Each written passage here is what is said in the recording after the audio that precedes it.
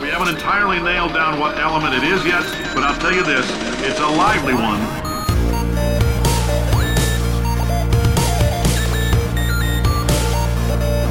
Let's give your parents a call right now. Hello!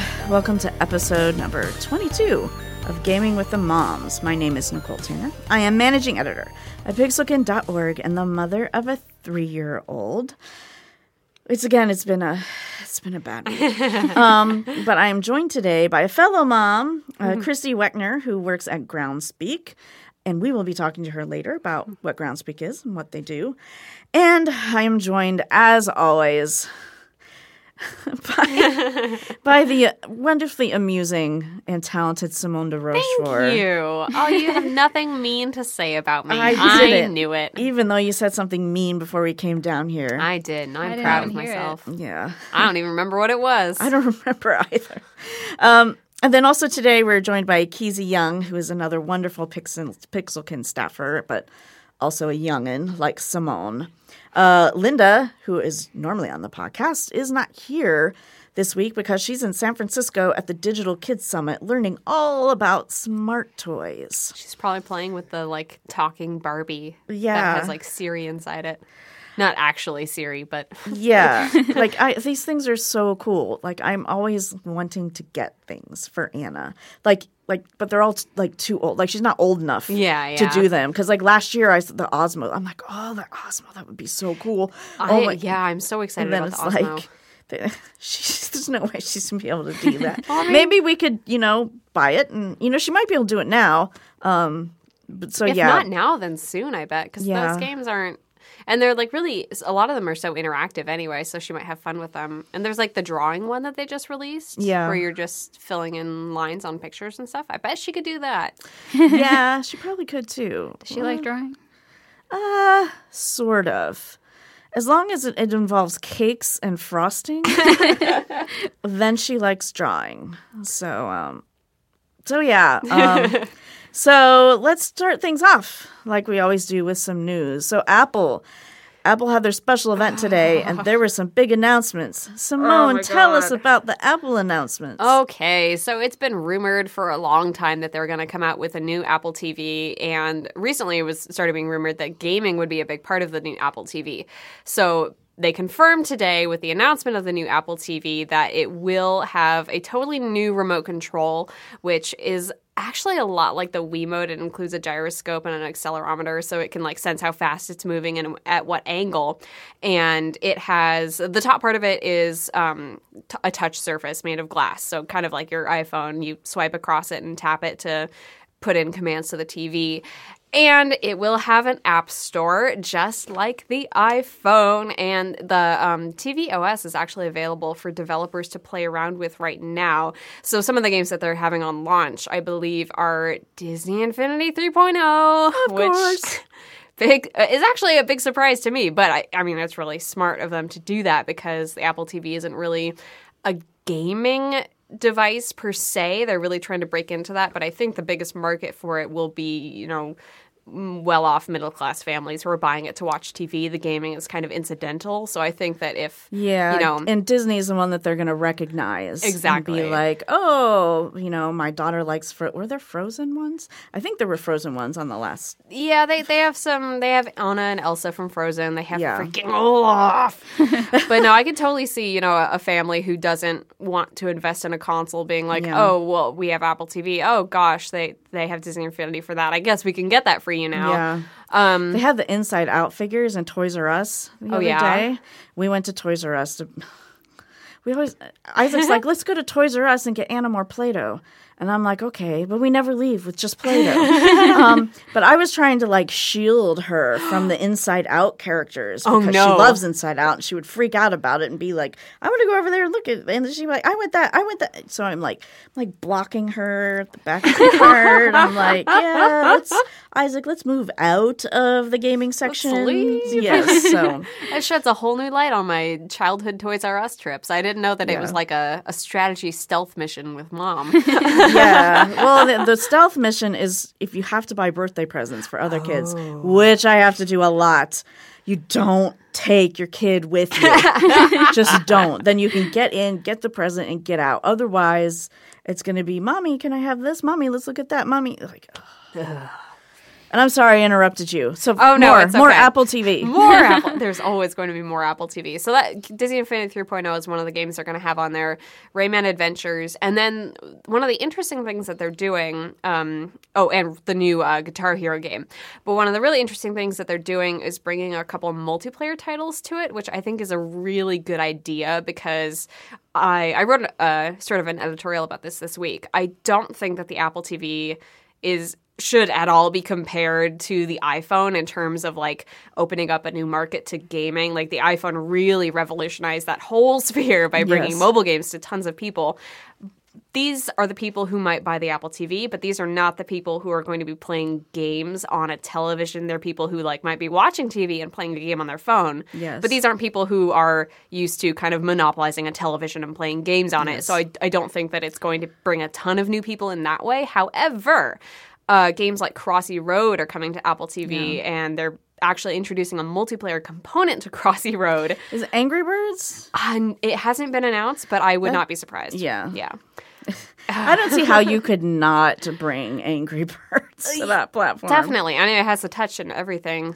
That'd be interesting. Yeah. And if it can like do the motion, like you could pull your arm, like the slingshot, you could pull your arm back. Oh, totally. Well, that makes me just want it on the Wii U. Yeah, Crossy Road is coming, and then there's a new game from Harmonix called Beat Sports, which is a music kind of rhythm motion game where you're hitting balls back at robots and aliens that are throwing balls at you, and you have to hit them back on the beat. That one looks really freaking hard because you have to swipe on the touch surface with your thumb to move your character back and forth, but then you're also swinging the remote to hit the balls, and I'm like, that is a whole... I'm gesturing right now. Y'all can't see me out there in the podcast sphere. I wonder if it's one of those things where, like, once it just clicks, like, at one point, which happened to me with Fantasia. Like, you know, this got crazy control scheme, but it just clicks at some point, and you completely know what to do. That's true, but it's all gesture-based, and it's all kind of like natural motions, whereas I think swiping with your thumb while waving your arm those are kind of contrary gestures to me. However, I love Harmonix, so I will reserve judgment. Yes, I was very surprised to see that they were doing them. a game for this. Yeah. And just the general, like, hitting things to the beat thing, like even, besides Rock Band and Fantasia, like one of the first games that Harmonix got known for was a game called Amplitude, which was it was like PlayStation, just very like you're tapping the different buttons as the different things come. So, and they're bringing that back, aren't they? Yes. Eventually. It's coming to PS4. Hey. Isaac and I backed it on Kickstarter. Nice. Yes. All right. So I think that's pretty much everything on Apple TV. Joining in, the main player plays with the new remote, which is awesome. It looks so much better than the old remote for the Apple TV. But then other players can join in with iPhones, iPads, iPod Touches, things like that, and use those as the controllers. So that's really cool. It kind of reminds me of what Comcast was talking about doing with their game streaming and using all mobile devices as controllers. So obviously Apple... Yeah. It's their proprietary stuff, so I think they're going to do it better than Comcast would. But yeah. Well, my favorite game from PAX, Eon Alter, used the phone as controllers. And that's with PC, but they said they were wanting to bring it to Xbox One. So we'll see what happens with that. Yeah, that's interesting. Oh, and apparently Apple TV will work with third-party controllers. There was one advertised on their website, but I do not remember what the brand name is, unfortunately. Oh, they're actually going to work with third-party. That's very interesting for Apple to do, where if you buy like a charging cord that is not an Apple cord, it just does not work. Yeah. So. Well, they are turning over a new leaf. They talked a lot about they were showing Microsoft stuff on the iPad Pro at the Apple event today. So that is a big step for them. Yeah. Well, Microsoft started releasing their stuff on iPhone a little while ago. Like Outlook is there and Word is there. So that's interesting. It's very interesting to see those guys working together, especially if you know everybody knows that they're kind of competitors, but lots of people I think don't know the whole story behind it. And there's a wonderful movie called Pirates of Silicon Valley that gives you the history behind I haven't seen that. Microsoft and Apple, and right. more specifically Steve Jobs and Bill Gates. So Their torrid love affair? I'm Right, sorry. yeah. R.A.P. yeah, no, but that's a great movie. Okay. It was like a made-for-TV thing, and like Noah Wyle is Steve Jobs, so All right. I don't know, Cool. whatever. I'm It was a into good it. movie. It's, gives you some knowledge about what went on back in the 70s when all this was, starting to happen. Nice. And you can check out pixelkin.org if you want more information on the guts of the new Apple TV, which is apparently just called the new Apple TV, because they really are taking a leaf out of Nintendo's book there with Yes. the naming conventions. And then also the prices are there as well. Unfortunately, I didn't write them down, but it's like $200, I think. Yeah, I think you for said the- $199 and then $249 for the bigger There's a one. 64 gig for the cheaper price, and then a 128 gig for more. Hey, look, I remembered what you Thank wrote you. because I don't remember anything because I have a child. Christy, can you back me up on this? Oh, yeah. Let's see what else is going on. This is tiny news that may not even be news. So Pikmin 4, I love Pikmin. Courtney loves Pikmin. We've been waiting for Pikmin 4 to come out, and Miyamoto gave an interview where he said it was almost done. And then Nintendo came out and said, we can confirm it is in development, but we cannot give you a release date. So Nintendo, It exists. they're doing damage control there. I wonder how much damage control they end up having to do when Miyamoto just gives these interviews and just says whatever he wants to say. Oh my gosh. So let's see. So Internet of Things, that's back to the smart toys thing. I had never heard about this until Linda wrote about it. So that they call it Internet of Things, which is connectivity between toys and computers and everything that you could think about. And that's kind of back to the smart toys thing. And Linda surmised that it is taking over the world, in which she had a movie of the talking Barbie. The talking Barbie, thing. which hopefully they have updated so that it no longer sends chat logs to parents, because that was really screwed up. That sounds scary. I know, right? Yeah. Although, Barbie is really aimed at young kids. Yeah. So I don't imagine there's going to be anything terrible in the chat logs. I actually think that they would probably be hilarious because, just listening to my daughter just try to talk to Siri is hilarious. And she doesn't know. She doesn't care. But I mean, I That don't is know. adorable. Maybe she will when though. she's 7, but I don't think she'll be playing with Barbies. I feel like 7 is a target age for Barbies. Do you know, Christy? It's younger. It is younger? It is younger. For a talking one, though? Yeah. I stopped playing with Barbies when I was probably about 7. Yeah. So All right. I could see that. It seems like kids always want something that's older. A little more yeah. advanced. And the Yeah. things that were 7 or 8, when I was younger, they keep moving down. So All right. What we've come back to is I have no concept of how old children are. Yes. Or what ages mean. Or how frightening it is that some of these things are marketed to really young kids. Yeah. But I won't get into that. Oh, boy. So, whatever news. Castle Crashers. Castle Crashers, Kingdom Hearts, whatever. Castle Crashers Remastered came out today for Xbox One. They basically upgraded all the graphics and made it easier to find multiplayer matches. And they have a new game mode that I played at PAX Prime called Back Off Barbarian, which was super fun.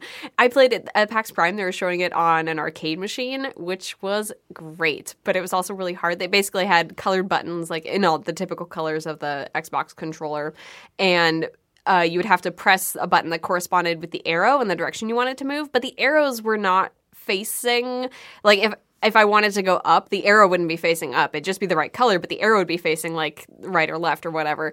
So it was definitely a brain bender. I don't think it's going to be like that in the console version, but it was still super fun because, I mean, no matter what you did, you were kind of bad at it because you're just kind of button mashing and trying to get away from these barbarians that were going to squash you. And I saw Dad and his sons playing it together, and they were just screaming their heads off and having an awesome time. So Castle Crashers is really fun. It is. I love the behemoth. Everything they do is just hilarious and inane. So that is out today. And if you have Castle Crashers, the old version of it, I believe you have a free upgrade like till the end of the month to get the remastered version. Nice. And then We'll have to after do that, if you have Xbox Live Gold, it's like $5. So, but I mean, it's free now. So do that. Yes. And then if for some reason you miss it. Now I'm trying to remember if we have that on 360 or PS3. Oh no. Well, did it come out for PlayStation 3 or?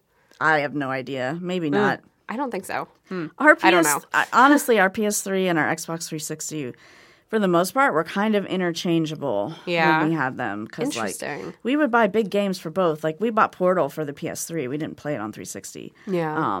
Or Portal 2. Sorry. Yeah. But yeah, and then Fallout 4 we bought for PS3. We already had this conversation on the podcast. But yeah, so I guess I can't boot up my PS3 because it's not hooked up, and I do not want to deal with the mass of wires that exists in our TV setup. You know, as many new tech announcements come out every year, I will never be truly as excited as I will be the day that they announce that everything is wireless. Yes. God, please. Yes. So hopefully I got it on 360 and I'll just look that up. So let's see. Ubisoft. This is a pretty fun one. Ubisoft is making a theme park. They're making a theme park all just about for me. Gaming. And the picture that we saw had a rabbit in it. Remember these that's things? from a theme park called Futuroscope in France, which I have actually been to.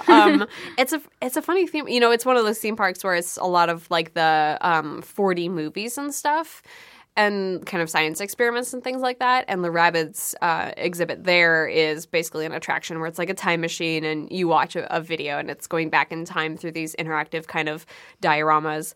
That's one thing that Ubisoft did. And then now they're making a whole theme park. I think it's about 10,000 square feet in Kuala Lumpur in Malaysia. And it's going to open in 2020. And Malaysia. It will have Assassin's Creed stuff. That's an interesting destination. Apparently, it is one of the, if not the most visited, like one of the most visited countries in Asia. Huh. And it has a like bursting middle class. So, and it's definitely, there are a lot of really interesting theme parks in Asia. So I think it's a good fit. I don't know what the gaming culture is like there at all. A lot of mobile. I know that. Like a lot of Yeah. East Asia and Southeast Asia is Yeah, big on it's mobile. interesting because you know this better than me probably. Consoles aren't really part of the gaming ecosystem there, right? Not as much, no. Yeah. So that's I mean, good like for China, tourism. they only just allowed consoles back, so Yeah. it wasn't. But yeah, Yeah. it will be. I imagine there will be Assassin's Creed stuff. There's also, Do you think it'll be the obstacle course? I really want the obstacle course. Oh my god. I have wanted to do the stupid Assassin's Creed obstacle course for like 2 years now, ever since I found out about it at Comic-Con. And they always bring it to Comic-Con and never to PAX Prime. So yes, I will be, look for me in 2020. I will be in Malaysia, probably sweating my face off, running an Assassin's Creed obstacle course repeatedly, like a hamster in a wheel, because I am a slave to Ubisoft. I'll be there filming it. Yes. That's all I ask. Taking pictures, drawing pictures. Yeah. I mean, she'll do it enough that I'm sure you'll be able to get great drawings Yeah. of it. Simone sweating Simone on the fan art. Assassin's Creed course. Oil on canvas, 2020. Nice. Gosh. Wow. Do we want to talk about the Kingdom Hearts stuff? Oh, I don't think I can Okay. stop you. Oh, okay. There was an interesting, a Kingdom Hearts fan site found a LinkedIn profile from a game developer in Osaka who was reportedly working not only on Kingdom Hearts 3 for the past 10 months, but also on something called Kingdom Hearts 2.9, which was not ever officially announced. It was on Square Enix's schedule at E3, and then it was removed very surreptitiously, and everyone was like, was that a mistake or what?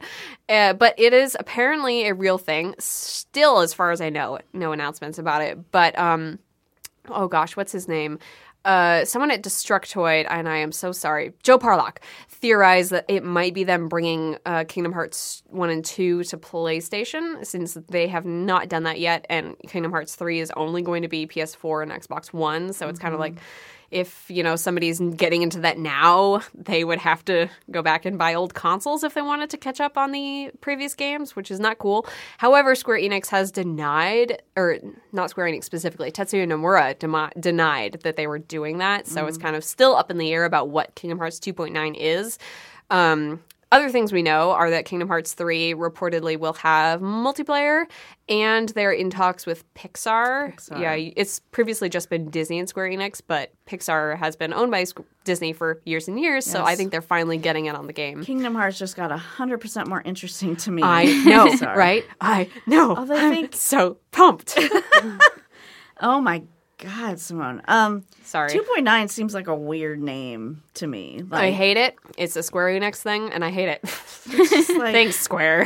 why 2.9? Like maybe 2.5 to or something ruin my life. They already have 2.5. It is the HD remake of Kingdom Hearts 2 for the PlayStation 3.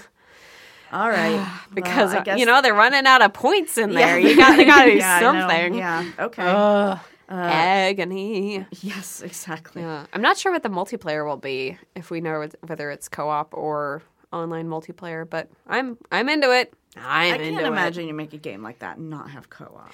Oh my God, someone could freaking play Donald and then he could actually heal you instead of just letting you die. Okay. I have not played, so I did not know. You don't know how bad Donald is at doing his job? Well, I don't know. Donald was bad at a lot of things in the cartoons. Maybe it's on purpose then. Getting into trouble. In character. Yeah. Okay. So I'll be done talking now. Yes. Our main topic today, and which relates to our guest, Christy Weckner. She works at a company called Groundspeak. So can you tell us what Groundspeak is? Right. Groundspeak is essentially the parent company for geocaching. We go by Geocaching HQ locally. We're a Seattle company, and this is actually the 15th year of geocaching. Wow. Both the game and the company that runs geocaching.com. Nice. Cool. So what is geocaching? Geocaching is an outdoor treasure hunting game that's played all over the world. It bridges technology with the outdoors. So people go outside with their smartphone or GPS device and find hidden treasures, containers that are hidden by other people with a logbook and oftentimes trinkets or prizes inside. Cool. And you have really cool keychains. I know, because I got some when I visited you guys. Right. So how many have you done now, Simone? I've really only done a couple, because there was a time right after we visited them, we actually did, I think, the HQ one in Fremont. And that was really cool. And the one that's right under, I won't say where. It's it's in the Fremont area. There's a puzzle. It was very cool. It was solving riddles, which I love. And then I did a couple that I found on my way home. So I'd be driving and I'd look up, okay, what are the geocaches around the Bothell area? And there's one at this really cool park. And so I just drive to the park and I went and I found the geocache. And that's I think what I like most about it is it kind of it can be really an abbreviated kind of adventure experience, in the neighborhood that you live in. And then there are also a lot that are more, long, right? Where you go hiking and stuff. Yeah, there's all different kinds. There's something for almost everyone. Yeah. Some people like to play the game where they see how many geocaches they can find, just in general. Some people try to find one every single day or have streaks. Other people look for certain kinds. Like you said, you like to solve puzzles. There are geocaches that are just puzzles. I personally like to do it when I'm traveling. I like to do it on vacation. That's usually when I have spare time and I'm looking for new places to go. Yeah. You get digital icons, souvenirs, kind of little rewards for places that you've gone. Both states What's and the countries. favorite one that you've ever done? I did a really cool one in Germany. And I must say that because I was visiting and only there for a short amount of time, my hosts people who had hidden the cache cut out the first part of it because it was a really long mystery puzzle cache. So I did the final stages, which was pretty cool. You went around, collected a PIN code, you picked up a key card, and ultimately led you to a bank, which I'm thinking, what the heck? Oh my gosh, is this illegal? What are we doing? So we swipe the... You find $1 million, put it in a briefcase, and leave the country. No, I should note that it's all done with the land manager permission and property owner permission. So we go to the bank, we use the key card to get in, then we type in a PIN code at a safety deposit box room, which it opens this automatic sliding door. We go into this little room. The door closes behind us and frosts over. Oh, no. Wow. I'm thinking, what are we doing? You type in another code, and the automatic safety deposit box machine brings you down your safety deposit box, and it opens, and that itself is the geocache. That is too cool. Signed a logbook, left some little tokens and trade items. This particular one had a little donation bin. The fellow said, I'm paying for this. If you want to contribute anything, you could leave some euros. Oh, that's so cool. Wow. I love that about it, that it's so community driven. And I know the basic rule is, if you take something from a cache, you should put something in of equivalent value. And usually it's little stuff, right? Like little tiny toys and baseball cards and stuff. But generally not hugely valuable items. Every now and then people will put some money in, or you get good bragging rights if you are the first to find. So that's a saying, I was first to find. And oftentimes there will be a special gift or treat for that person who's the first to find. You get a special geocoin or some kind of little reward. Super cool. Cool. Awesome. Have you done it, Nicole? I haven't. Although you're telling me that there's stuff in parks in Bothell. Oh, yeah. Sounds like it's something I should do. You know what you should do? We actually just updated our free app. So just the geocaching app, it's on iPhone and Android. It is a much improved user experience, so it would be great for that. And it's always just interesting. If you download it for free, you can create a free account. And even if you don't go out to find any, when you're up in Bothell, you could open the app and see what's near you, and you'll probably be amazed. Thinking, what? There's one right across the street. Or I walk past there every single day and I had no idea. Anna would love it. Oh, absolutely. Although... maybe when she's a little older. Yeah, because I think it might send the wrong message, like that she can just go up to things and take them. Or look anywhere, go into people's yards and that kind of thing. Yeah, well, we don't do the free range parenting thing, at least not yet.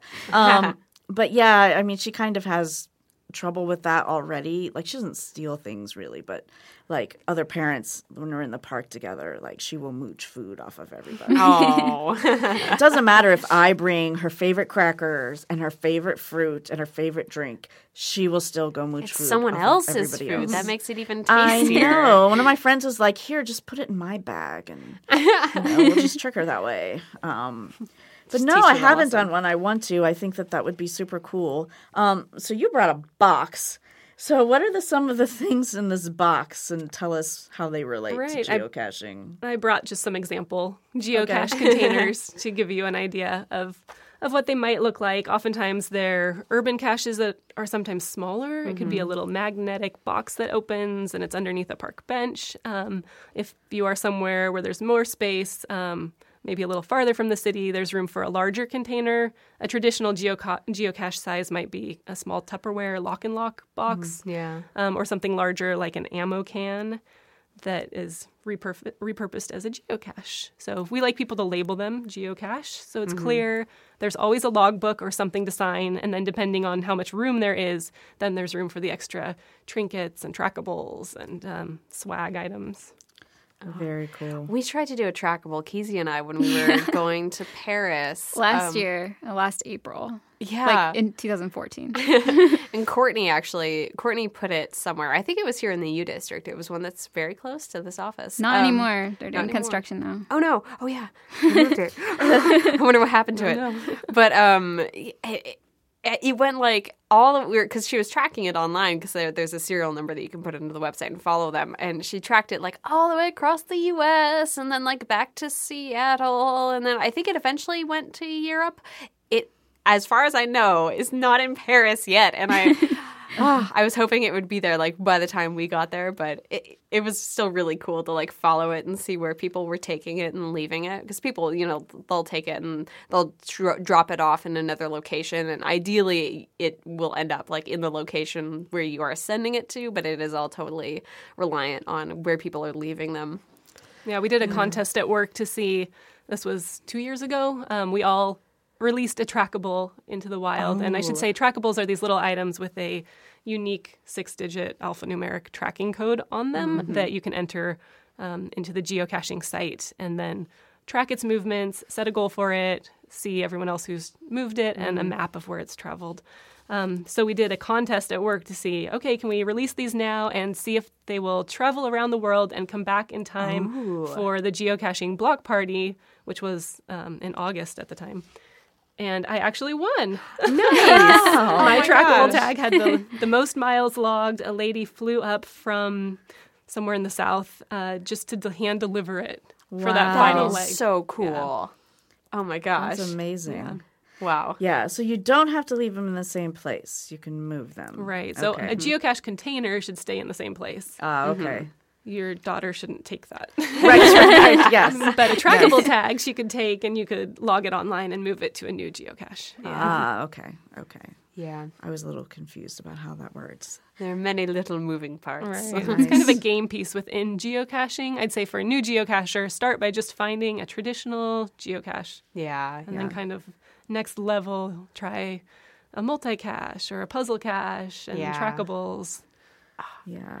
We were hearing about all these cool ones, like in Germany specifically, I think. Some of the really epic ones that are long and like based on things. Like I heard about a James Bond one or something that sounded so cool. The safety deposit box kind of sounds like James Bond. Some are just so amazing because they're built by engineers. So there's so many different ways to play the game, and the community is pretty diverse with this similar mission. So there's people who love to go find as many caches as they can. There's some people who really just care about the creativity of making them and owning something that other people get to enjoy. Yeah. So there's definitely a lot of creativity in the community. Yeah. So how do you think geocaching kind of parallels with video games? Like, what are some of the things they have in common? Yeah, definitely the sense of adventure and gaming and that sense of accomplishment. I think that's what you look for in a game, is something that's challenging but not too challenging. Right. You want to be achievable and get that sense of accomplishment. So geocaching definitely has that. It also has the technology in terms of the apps for your smartphone. Yet it gets you outdoors, which is where it varies from traditional video gaming. Yeah. You can go outside and play this game at the same time. So you're getting some exercise. People do it to lose weight. People do it for like rehabilitation reasons. There's geocaches that are accessible by wheelchairs, and they're flagged as such. Wow. Yet there's also geocaches that are really extreme, and you need special equipment to go get at the top of a mountain. Some you have to climb or use a kayak to get to. Wow. Yeah. That is so cool. Yeah. That is awesome. Like you mentioned about some of them are like puzzle-like. You did too, right, Simone? Yeah. What were some of the puzzle like? I just want to know. Like, what were some of the puzzle ones? I did one locally that stumped me. I believe it was actually it may have been an earth cache. There's a cache type that you don't find a container. You go find a geological structure, or you learn about earth formation or something like that. So there was one in particular where you're looking for this giant boulder, but you have to solve a puzzle to get the final coordinates. So you don't actually know where you're going until you hopefully solve the puzzle correctly and then get the true coordinates. And I just could not figure out this puzzle. I showed my husband and his coworkers, and they're all engineers. And it turned out his coworker's son, who's a college student, was the one who figured it out. It's this numeric puzzle, and you assume that you're trying to solve a math problem, and it's not at all. Instead, you're supposed to, it's the way you look at it. Yeah. And you see like a number hidden in the formation. Something like that. That one totally stumped me because I was thinking down the path of, we have to do some really complex math here. Right, yeah. That is hilarious. Yeah. I played a game like that recently on the iPad called Device 6. So there was a puzzle where I thought, almost the opposite of that. I thought that it was one of those like visual puzzles where you like unfocus your eyes and then you see something pop out at you. It was just like looking at the picture in a certain way. And I was like, no. And they're not all that challenging geocaches. Yeah, I mean, really some of them depends. are. Others you do maybe a large-scale Sudoku puzzle, or others could be as simple as uncoding, like match up this musical artist with his real name. Yeah. Just kind of easy little puzzles. Cool. One of the ones I did around Bothell, it had like a riddle to figure out whether you needed to walk north or south or something like that. And that was really simple and nice. And then the one in Fremont that we did involved like using a keypad on the thing to put in the right numbers and colors. I'm trying to be vague so that if someone wants to do it, I'm not totally spoiling it. But you had to press the right keys in the right order to unlock a thing, which had the cool geocache inside. I love that one. Oh, it was so cool. Being told to go north or south, that would stump me. Well, that's why there's a compass on your phone. I know we're in the West. But you know what? It's the streets here in Seattle, which are very different. I moved up from San Francisco a couple of years ago. So the streets here, the street names are like contradictory to each other. Like I'll be going on South 43rd Street Northeast. And what does that mean? Like, you might as well just get all directions in there and we can just stay where we are. Like, it's baffling to me that there are, South, West, North. There's something, there's one of those things in every single street here. It drives me nuts. Or when you have cross streets that are the same number. Exactly. Whoa. 65th North and 65th West. Yes, that happens a lot, like at my house even, because we're a place as opposed to a street.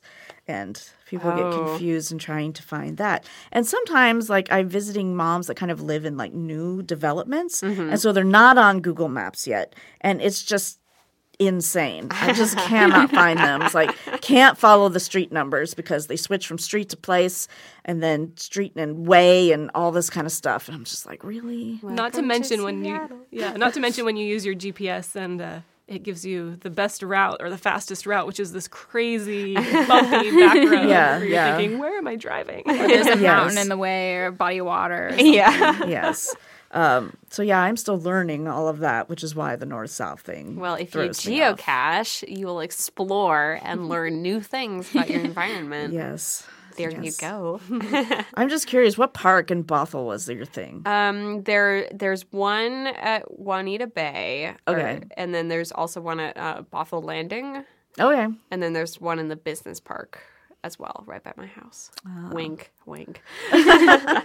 Yeah, I never go by your house very much. Well, that's because you hate me and like to avoid me. No, I never knew where you lived until like you know told where me. the pub is. Yeah, you know that. And then you also told me that you were near the post office. And I'm like, oh, hey, I actually went to the post office, which is not something I do very often. I only go to the post office at Christmas. And then I spend at like 40 hours a week there. So wow.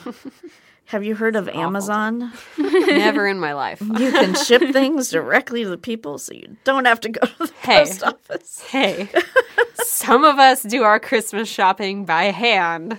Oh, God. I do like not. our ancestors. I do not. I stay away from all malls, Targets, you name it, during the holiday season. You are a stronger person than me. If I can, Smart. I do that. Yes. So sorry. We get on these tangents all the time, but I think that's what keeps us interesting and why people listen. So we have and let us know if that's why. Chrissy and Keezy across the room at each other because Keezy does not like geocaching. I don't. I like the idea of geocaching, but I think I don't like doing it in my neighborhood. Maybe because my neighborhood isn't very safe. I don't know. It makes me uncomfortable to go out in front of people or like to go to places that I'm not comfortable with in my neighborhood because I don't know. I totally understand. I'm like under the highway and everything. Yeah, for sure. Especially going alone is sometimes intimidating. Yeah, not knowing where you are, what you're looking for alone is not as much fun. I find when you have a group to go with or someone, like I usually go on vacation when I'm with my family and we're looking together. Yeah. It's really fun to do with people. Definitely. And like I like the idea of going on a hike or something and in the mountains or if you're on vacation, then I would definitely do it then. But yeah. Finding a treasure at the end of your hike. Yeah. The U District isn't really a nice place to do anything. No. Yeah, so We did have a little in-house work competition one summer. I can't recall the requirements, but it was something like find as many geocaches as you can in this time period. And so under those requirements, I felt kind of forced to go find some alone really early before work, or we can certainly geocache a little bit during work, but for the sake of competition, I was definitely kind of snooping around in the early hours, thinking this would be a lot more fun if I was with friends. yeah. So, but I mean, when you go geocaching, there's a saying that you meet the friendliest people geocaching, which is totally true. The community itself is very warm and inviting, and lots of people have made friends or gotten married just within geocaching. Yeah, when we went last year, the one in Fremont, we actually met a bunch of really cool people who were way better at it than we were. They flew in from Vancouver, I think. Like on a helicopter or something. Yeah, it was really cool. Just for that specific cache, I think they were making the pilgrimage to geocaching HQ, and we were like, oh my God, this is just so awesome. And there was a family that I met while I was there. I interviewed them, and they had been geocaching for years with their daughter, and just as a weekend activity for them, and that was also very cool. It is fun for families. I have this little quote that someone wrote in about 2 weeks ago, and she was only writing in to say how much she cannot express how much our 8-year-old loves this. The outdoors are his thing, and this just adds a bonus to it, with a picture of she and her son out geocaching. That's adorable. Cute little things like that. It's nice to see how geocaching can positively influence people's lives. And I think it's a great thing because kids love messing around with technology, and they also have such big imaginations. So this idea that you can use your phone or your parents' phone to find things, and ideally, at that age, going as a family to find things, I think that's a really good incentive to get people out of the house and maybe do things that even the parents wouldn't necessarily always make the effort to do, because you have a purpose. You're going on an adventure. You're not just wandering aimlessly in the wilderness or in your neighborhood, et cetera, et cetera. Yeah. Wandering aimlessly in the wilderness. It sounds like my jam. That is your childhood. But I mean, I think people definitely sort of make a split between smartphone technology, for instance, and going outside, and you don't necessarily have to make that distinction. This is a really good way of putting them together, and I think kids are good at figuring out new ways to do that. So definitely.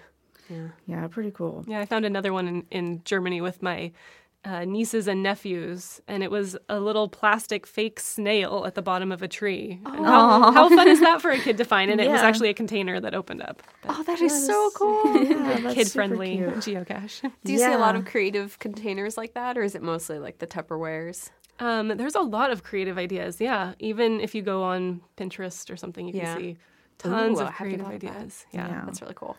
Cool. So what's some of the best that you've seen then? There is one in the Wallingford playfield nearby that I think is one of my go-tos for showing new people what geocaching is. It's fairly simple but really cool. It's one where you have to pour some water into a tube, and then the container floats up. Oh, that's so cool. So, just a little unexpected. It has that wow moment. And when you find it, that's the aha. Right. Wow, Yeah. Success. That is cool. Oh, that is awesome. Yeah. So, Keezy, have we changed your mind? I mean, I've always kind of been into the idea of geocaching, just not by myself in my neighborhood. And I live alone, and I don't drive, so it's kind of like a barrier. I guess that's where I like video games better, even though I love being outside, just because I get to then go on adventures without putting myself in danger, even if it's in my head danger. Yeah, we definitely want people to be safe. So yes, for follow sure. your instinct. Well, I guess that means we just have to do a Pixelkin one. Just I would love to do that again. It was so much fun last time we went. Yeah. Yeah. So is there anything else, Christy, that you want people to know about geocaching? Yeah, definitely. We have a program called Geo Tours, which you may or may not be familiar with. But there's one that just launched at Mount Rainier. And there's worldwide, we have, I think, a little more than 50 of these Geo Tours. And they're basically a series of geocaches promoting a destination. So either it could be somewhere that you happen to be going that has this set Geo Tour, or maybe it's a reason to travel, but Mount Rainier just launched theirs, and it's starting with a series of 25 geocaches that people can go around, and you can print a neat little passport off from their website and log the caches when you find them. That is awesome. So a fun thing to do the next time you go to Mount Rainier. I'm going to Mount Rainier for the first time for my birthday in a couple weeks. The first time? Really? Yeah, I've never been before. You didn't have to go on our 8th grade field trip? Mount St. Helens. Oh, you're right. You're right. Never been to I'm Mount thinking Rainier. the wrong mountain. Yes. We have a lot of them. So. If you hadn't noticed, Keezy and Simone went to the same schools. Oh my God. We have known each other since we were in middle school. Yes. For better or for worse. Mostly for better. There are things we don't talk about. Middle school for worse, after that for better. Yeah. Okay. So anything else besides the geo tours? Our office is open to visitors. If people ever want to stop by, we ask people to let us know that they're coming, and we have times that are set up where you could come to the front of our office, which is where the HQ geocache is, and we have a photo booth and fun things for people of all ages to do. The website, if you want to reserve a time, is geocachinghq.com, and that's just for visitors. Cool. Nice. Awesome. All right, Chrissy, thanks for being here. Yeah, So now we're going to segue into our other, God, I can't think. I'm tired Topic. now. Our other topic. What else we do on this podcast? We play games. Talk about what we're playing. Oh, no. So, Casey, please tell me you've been playing something besides Dragon Age. I would tell you that, Inquisition. but it's not true. Oh, It would be a no. lie. I've been playing a lot of Dragon Age Inquisition. As the new DLC just came out. We had one a couple... 3 weeks ago? Something like that. It was really soon, and then we had another one that came out yesterday. I'm not allowed to go on the internet because people will spoil me. Okay. Are you enjoying the DLC? I am enjoying it. It was so funny yesterday because I realized at some point that Keezy hadn't posted anything on Twitter or Facebook or Tumblr, and she wasn't on Skype. And I turned to my roommate Emmett, and I was like, "Should we check on Keezy? Do you think I got a she's text okay?" at after midnight. Because I forgot after that. I was like, I should text Keezy and make sure she's alive. I was like, what if she got kidnapped and died while she's hiding from Dragon Age spoilers? What would I do? I would never know because she's not online. It's true. I hadn't seen anybody since Friday night. Yeah, you've been in seclusion. Wow. Oh my gosh. Yeah. I remember those days. Unfortunately, I can't do that anymore. Can't be in seclusion. Never. I would I'm go sure Anna will crazy understand. if I was in seclusion with a 3-year-old. That's just not something You leave her out do. of it. She can fend for herself. Right. Yeah. I mean, we do this kind of almost jokey-ish thing that actually gets her to do what we want her to do. I'm like, okay, I'm going. You stay there if you want to. I'm going. So, and then I start to walk down the stairs or whatever, and she's like, no. That wouldn't have worked on me. I would have stayed. I was a bad child. It's funny. My 2-year-old's just at the point of anything we suggest is she wants the opposite. Here, do you want the blue one? No. I remember Anna being in that stage. Is she still on that stage? No, not really. She's very good. We got good at just sort of giving her choices as opposed to saying you want this. Yeah. So I'm like, these are it. Pick one. Sometimes she decides she doesn't want anything, and I say, well, tough. These are the choices. Pick one. It's like for dinner. I'm like, you can have this or you can have that. And she'll be saying, I don't want to have dinner. And I'm like, that's not a choice. This or you can have that. But usually she ends up going with it. The thing that's terrible now is she's tantruming. I'm inventing that word. She's tantruming really badly. She doesn't get her way. She will sit down in the floor. Whatever toy is near her is thrown at whatever surface is close enough, including myself and my husband. And it's just we don't know how to deal with it. I send her to her room. That seems to be the most effective. And sometimes it works in my favor because she'll start crying when I have to send her to her room. She gets so upset. And if it's early afternoonish. She goes to her room, she'll cry, get really tired, and then take a nap. Yes. Which is awesome because she doesn't take naps anymore, which drives me nuts. So that's the phase that she's in right now, which is really frustrating. So I don't want to scare you as to what's on the way. I've heard the terrible 2s are really terrible 3s. Yes, someone referred to it as something. Oh, 3-nagers. 3-nagers. Anna is definitely a 3-nager for sure. Oh, man. So we got off on a tangent there too. So when I'm listening to this podcast, like tomorrow or over the weekend, Anna's going to be, "You're talking about me, Mommy." Will she know that you are accusing her of being overly emotional? Possibly. I'm not sure. Anyhow, so that's all you're playing. Yes. Okay. That's all I'm doing. That's all you're doing, period. This is your break. Oh, gosh. Simone. What am I playing? I played episode 4 of Tales from the Borderlands, and it had a lot of laughs, gore-based laughs that I found hilarious. I'm really excited to see how it's going to end. What else? I started playing episode 4 of Life is Strange as well, but don't spoil me. I will not spoil. I didn't actually finish it. I got like 5 minutes in, and then people came home, and I was like, this is kind of a soap opera at this point, and I don't really want to play it while all these people are watching me because they will distract me. So I stopped. And then other than that, I've been playing Tearaway Unfolded, which came out yesterday. I didn't even realize that was out.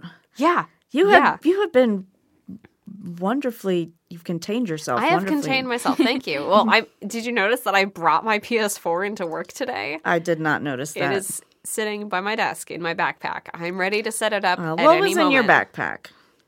My PS4. I wasn't paying attention when you were walking in the door. You never pay attention to me, Nicole. Yes. Well, except when you text me to say you're in awful traffic.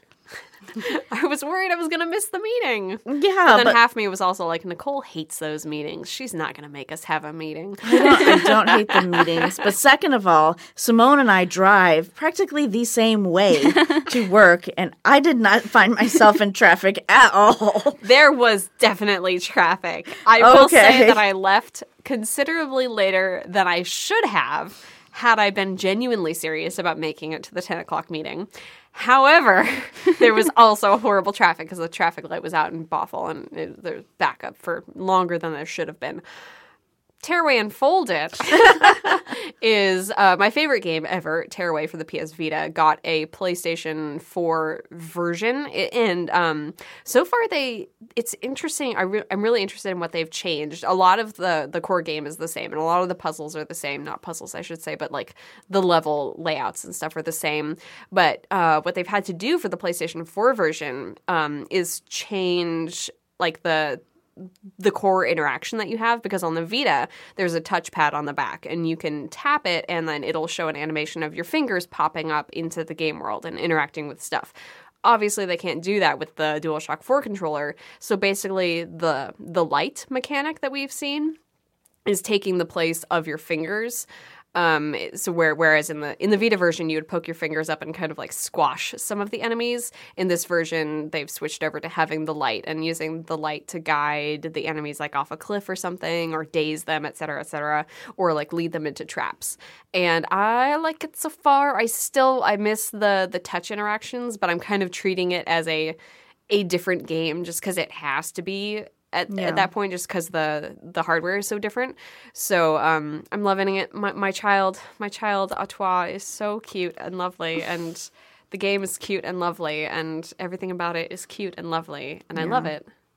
It was funny the other day when Brianna tweeted that there was only one reason to own the Vita, and I'm like, oh no, fight! Oh, Doom Plays I didn't see this.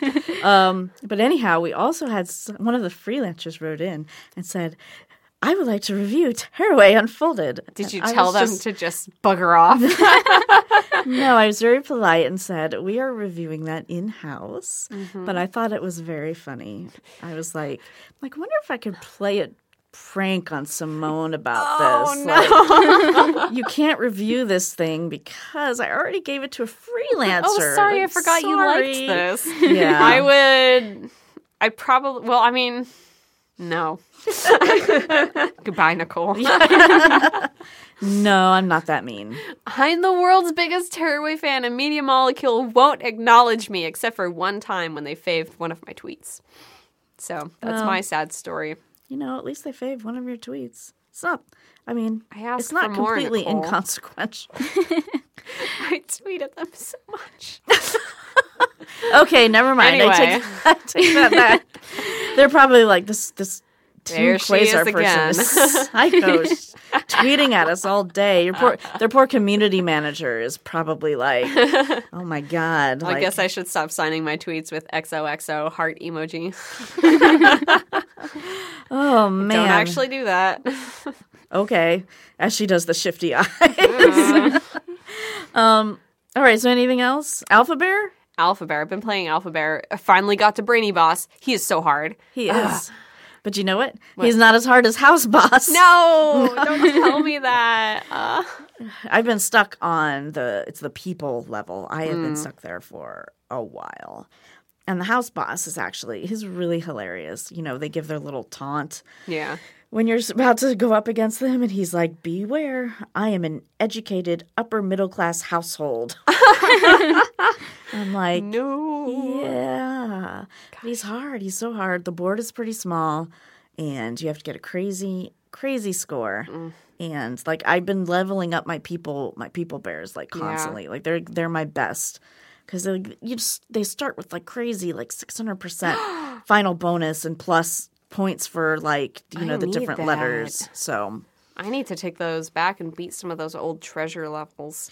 I love the new update where you can see, we talked about this last week, but where you can see what bears are in each section that you don't have. So I've been using that and going back and like trying to get the bears that I don't have. yeah, I got the unicorn. You got the unicorn? Yeah. I'm only missing one from the first chapter. I believe just one from the second chapter. Third chapter, I'm missing like 2. I don't remember. But yeah, the people chapter, those bears are crazy. Like, I use them all the time. Is that where you get the French bear? Yeah, De Bear. De Bear. De Bear, yes. I want De Bear. I want him so yes, bad. De Bear gives you more D, but he also has a really high final score percentage. But, like, my favorite from those things is the Funky Bear. Mm-hmm. Because his art is fabulous. He has an afro and a shirt that's like open with like hair on it. Good, good. But he gives you a really huge bonus plus extra bonus for F, U, N, and K. That's funny. And then there's the toddler bear, which is actually really cool because it bans X, Q, Z, and Y. So you won't run into those letters. I love that. Yes, I do hate too. Y. Anyway. Yeah. Alphabear strategy meeting. Yeah, exactly. Hey, you know what? Well, you just spent like 10 minutes talking about Tearaway, so I think I apologize. I think we're okay. So, Christy, like I told you earlier, you don't have to be playing games to talk about us. So, what interesting have you been reading or watching? Got it. Yeah, my life is pretty busy parenting a 1-year-old and a 2-year-old, so not Ooh, much free that. time for anything. Yeah. Or when I do have free time, I just want to sleep. But, when I do have a minute, I like match 3 games. I used to work in casual games, and I thought, who's this market for? And now I'm like, oh, it's me now. Yeah. It's me now. So in bed, I can play some match 3s before I fall asleep. So I guess you're the person that would be buying an Apple TV. Can you see yourself playing a match 3 game with the Apple TV? Okay, thank you. She just shook her head. I feel Personally, no. validated. I mean, we have several giant TVs in our house that never get turned on. Yeah, exactly. Yeah. We're just because the busy. kids are using tablets. Right. Or And maybe- and at that age, maybe not, but Not really anything yet. yeah. Every now and then, like a bribery YouTube kids song video. Yeah. That's the way we were with Anna when she was younger, too. Yeah. But now she's, I write a column called Anna's Apps, video column and written column, where I talk about apps that she likes. So she's a test subject and a very spoiled test subject every fun. day now. Mommy, can we download a new app? She's had a new app almost every day, or probably every 2 or 3 days for like the last 3 weeks. Wow. I'm like, no. Like, look at all these apps that you have. And I didn't move them into her folder. Like, so they're just out on the iPad. So I can just show her the screen. Look at all these apps that you have. Like, Oh my gosh. So, But she asked to have a game moved into her folder. She actually asked me. She's like, Mommy, can I move this to my folder? And I'm like, okay, yeah, that's fine. It's a really cute game called Buddy and Me. It's like an endless runner with a little animal that looks like kind of looks like Falcor from the Neverending Story, like the luck dragon type thing. And he like flies with you and you're running. And it's super cute. I'm probably actually eventually going to do an Anna's Apps on it because she loves it, and it's super cool. But yeah, I let her move that. And I actually need to do some organization and move some of those into her folder because they're all over the place. And that's messy for me. So yeah. She's been playing. She's been playing these Dino Tales and I think it's Lion Tales. Okay. Kids apps, they're actually aimed at kids a little bit older than she is, but she's able to get around pretty well, or at least, hey, look, I can touch the lion and feed him. And, even if she doesn't like know what she's going on, trying to read things. And she just got a new Daniel Tiger app, which is exploring the neighborhood. You can like go into the bakery and make a cake, which is why I said frosting and cakes earlier as far as the drawing. So that's what she's into right now. But that seems like a kind of I don't want to say dumbed down, but a light version of Toka City Life, which is amazing, and I will be doing an Anna's Apps on it very soon. So she's back on Daniel Tiger for a little bit, which is okay because Daniel Tiger's good. But me, I have been playing Lara Croft Go. Yay. Which is the latest mobile game in the Tomb Raider franchise, except for this is nothing like you would expect from Tomb Raider. There is some shooting, but not anything that you do on your own. It just sort of happens. So the thing that's really cool about this is it's inspired by Hitman Go, if anybody has played that. So it's a puzzle game. It's actually like you probably call it turn-based puzzle game. So there's a path like with little dots along it, and Laura can only move one dot at a time. And so when you run up to enemies such as snakes or spiders or something other, they will move the same way. Okay, snakes don't move. They stay in one place. But they will move the same way. So if you take a step, the spider will take a step. You take a step, the spider will take a step. So you have to figure out like getting the creature in the right place for you to be able to dispatch it or get it to do what you want it to do. Kind of like sit on a button that gives you a platform or things like that. And then the other thing with the creatures is that you can only attack them from the side or behind. So if you run into a node when they're on the next node and they can see you, you're dead. But if you can work your way around them to the side or behind, then you will shoot them. And the other thing that you can do is you have a torch, and the animals are all scared of the torch. So this works in getting animals to sit on buttons as well. Is like you can walk up to a snake, even if he's facing you, he's not going to hurt you, but he'll move back. If there are steps for him to move back, he will move back. Same thing with the spider. They'll just keep moving back. And so you can sit them on a button because the snakes don't move, and then you can take off and do what you need to do because you've moved him to the right place. Okay. And things it has in common with other Tomb Raider games: ton of collectibles. And even after I finished the game, I was going back trying to find some of those collectibles. The funny thing is when I started playing it, Anna was sitting next to me on the couch when I was playing it. She was actually watching Daniel Tiger or something, and she stopped to watch me play this game. And I touched a pot and the treasure came up, and she's like, "Oh, what's that? Sparkly jewel." And I'm like, "Yeah, that's treasure. Like we find them in the game." And she's like, "I want to find treasure." And so she was actually helping me. She should geocache. She should. Yeah, absolutely. She was actually helping me because she was seeing the pots in places I wasn't seeing them. That is so cool. Yeah, so she was finding things for me, which is super cool. Super cool. And is this on iPad? It is on iPad and also Android devices. Ooh, okay. So I highly recommend it. My review is coming later this week. I was writing it right before the podcast.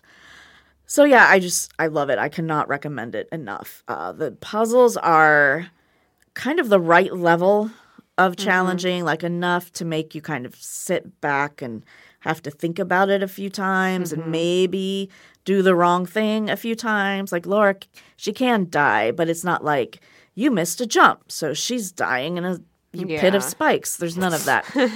So the way that she would die would be like you accidentally are taking a step into the path of a boulder, which is going to roll on top of you, or things like that. Or you get in front of one of the enemies and they just take you out.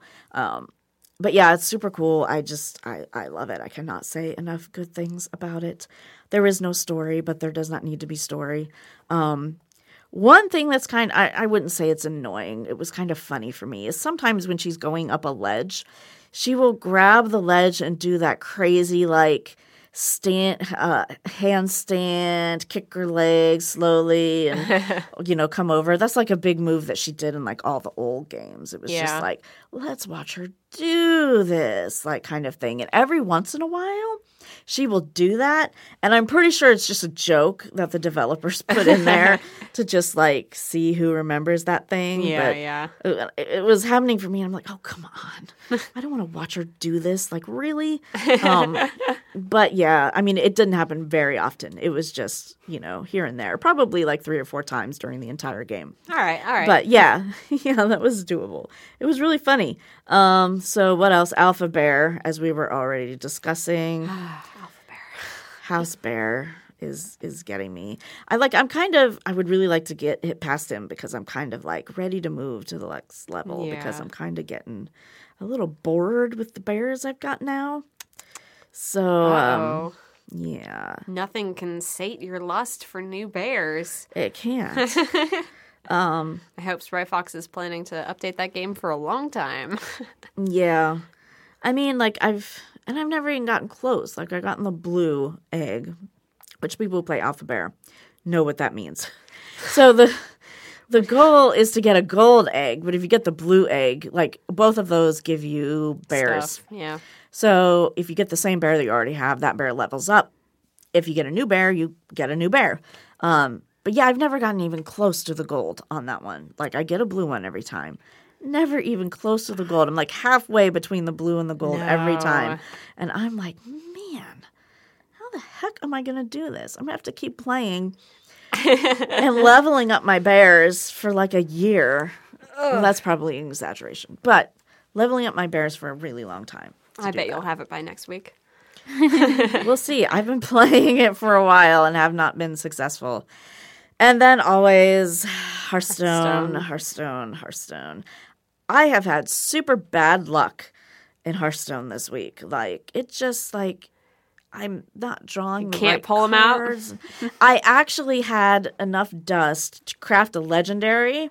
So I'm all excited about getting into dust. My new legendary guy. Okay, so dust is something No, you we get. already explained dust. Anyhow, you use dust to craft new cards. There.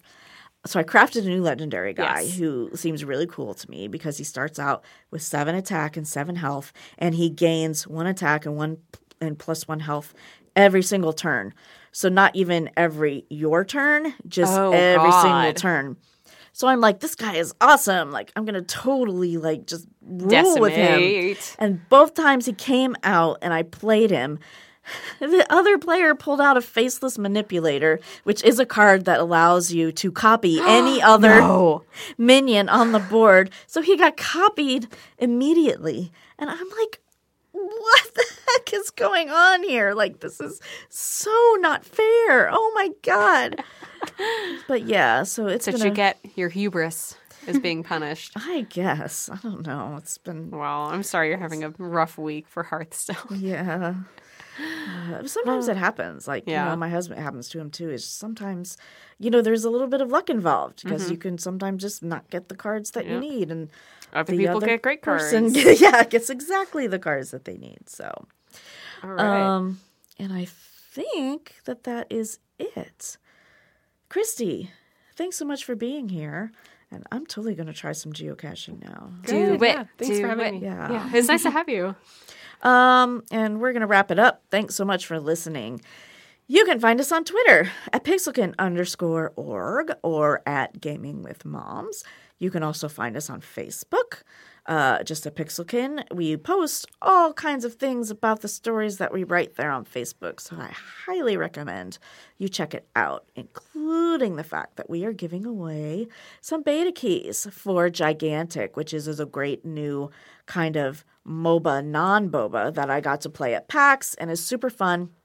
So they're in closed beta right now, and we have keys to give away to people. So you should totally find that post and comment on it, and comment intelligently and read the story first. And if you have questions, comments, or feedback, you can send those to hello@pixelkin.org. And we are not getting enough of those. I cannot stress this enough. It's like totally the opposite problem. Like when I did Girl Fight back in the day, we would have like so many questions, and I'd only have time to get through 10 of them. And so I got a huge backlog. We were trying to answer every single one. Yeah. I got a huge backlog where, unfortunately, somebody that was in the backlog asked a question about something we had just talked about, and it became completely irrelevant later. Oh, no. So I had to, like, respond to the person. I'm like, I'm sorry. I'm sorry we didn't answer your question. Too late. Yes, so we've got the opposite problem here. So I know that there are some old Girl Fight listeners out there because they have told me that they're listening. So you guys should think of questions and send them in. So anyhow, hello@pixelkin.org.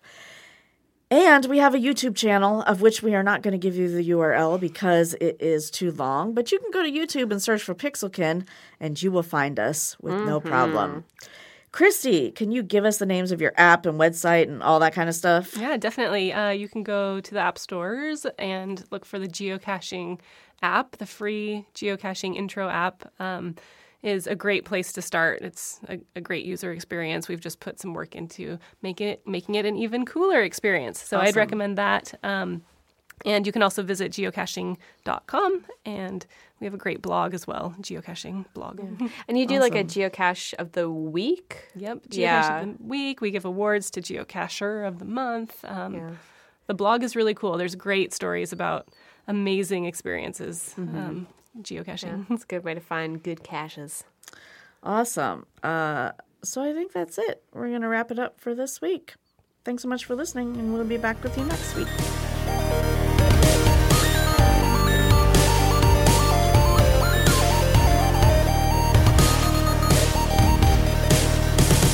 This podcast was recorded in the studios of the Jack Straw Cultural Center in Seattle, Washington.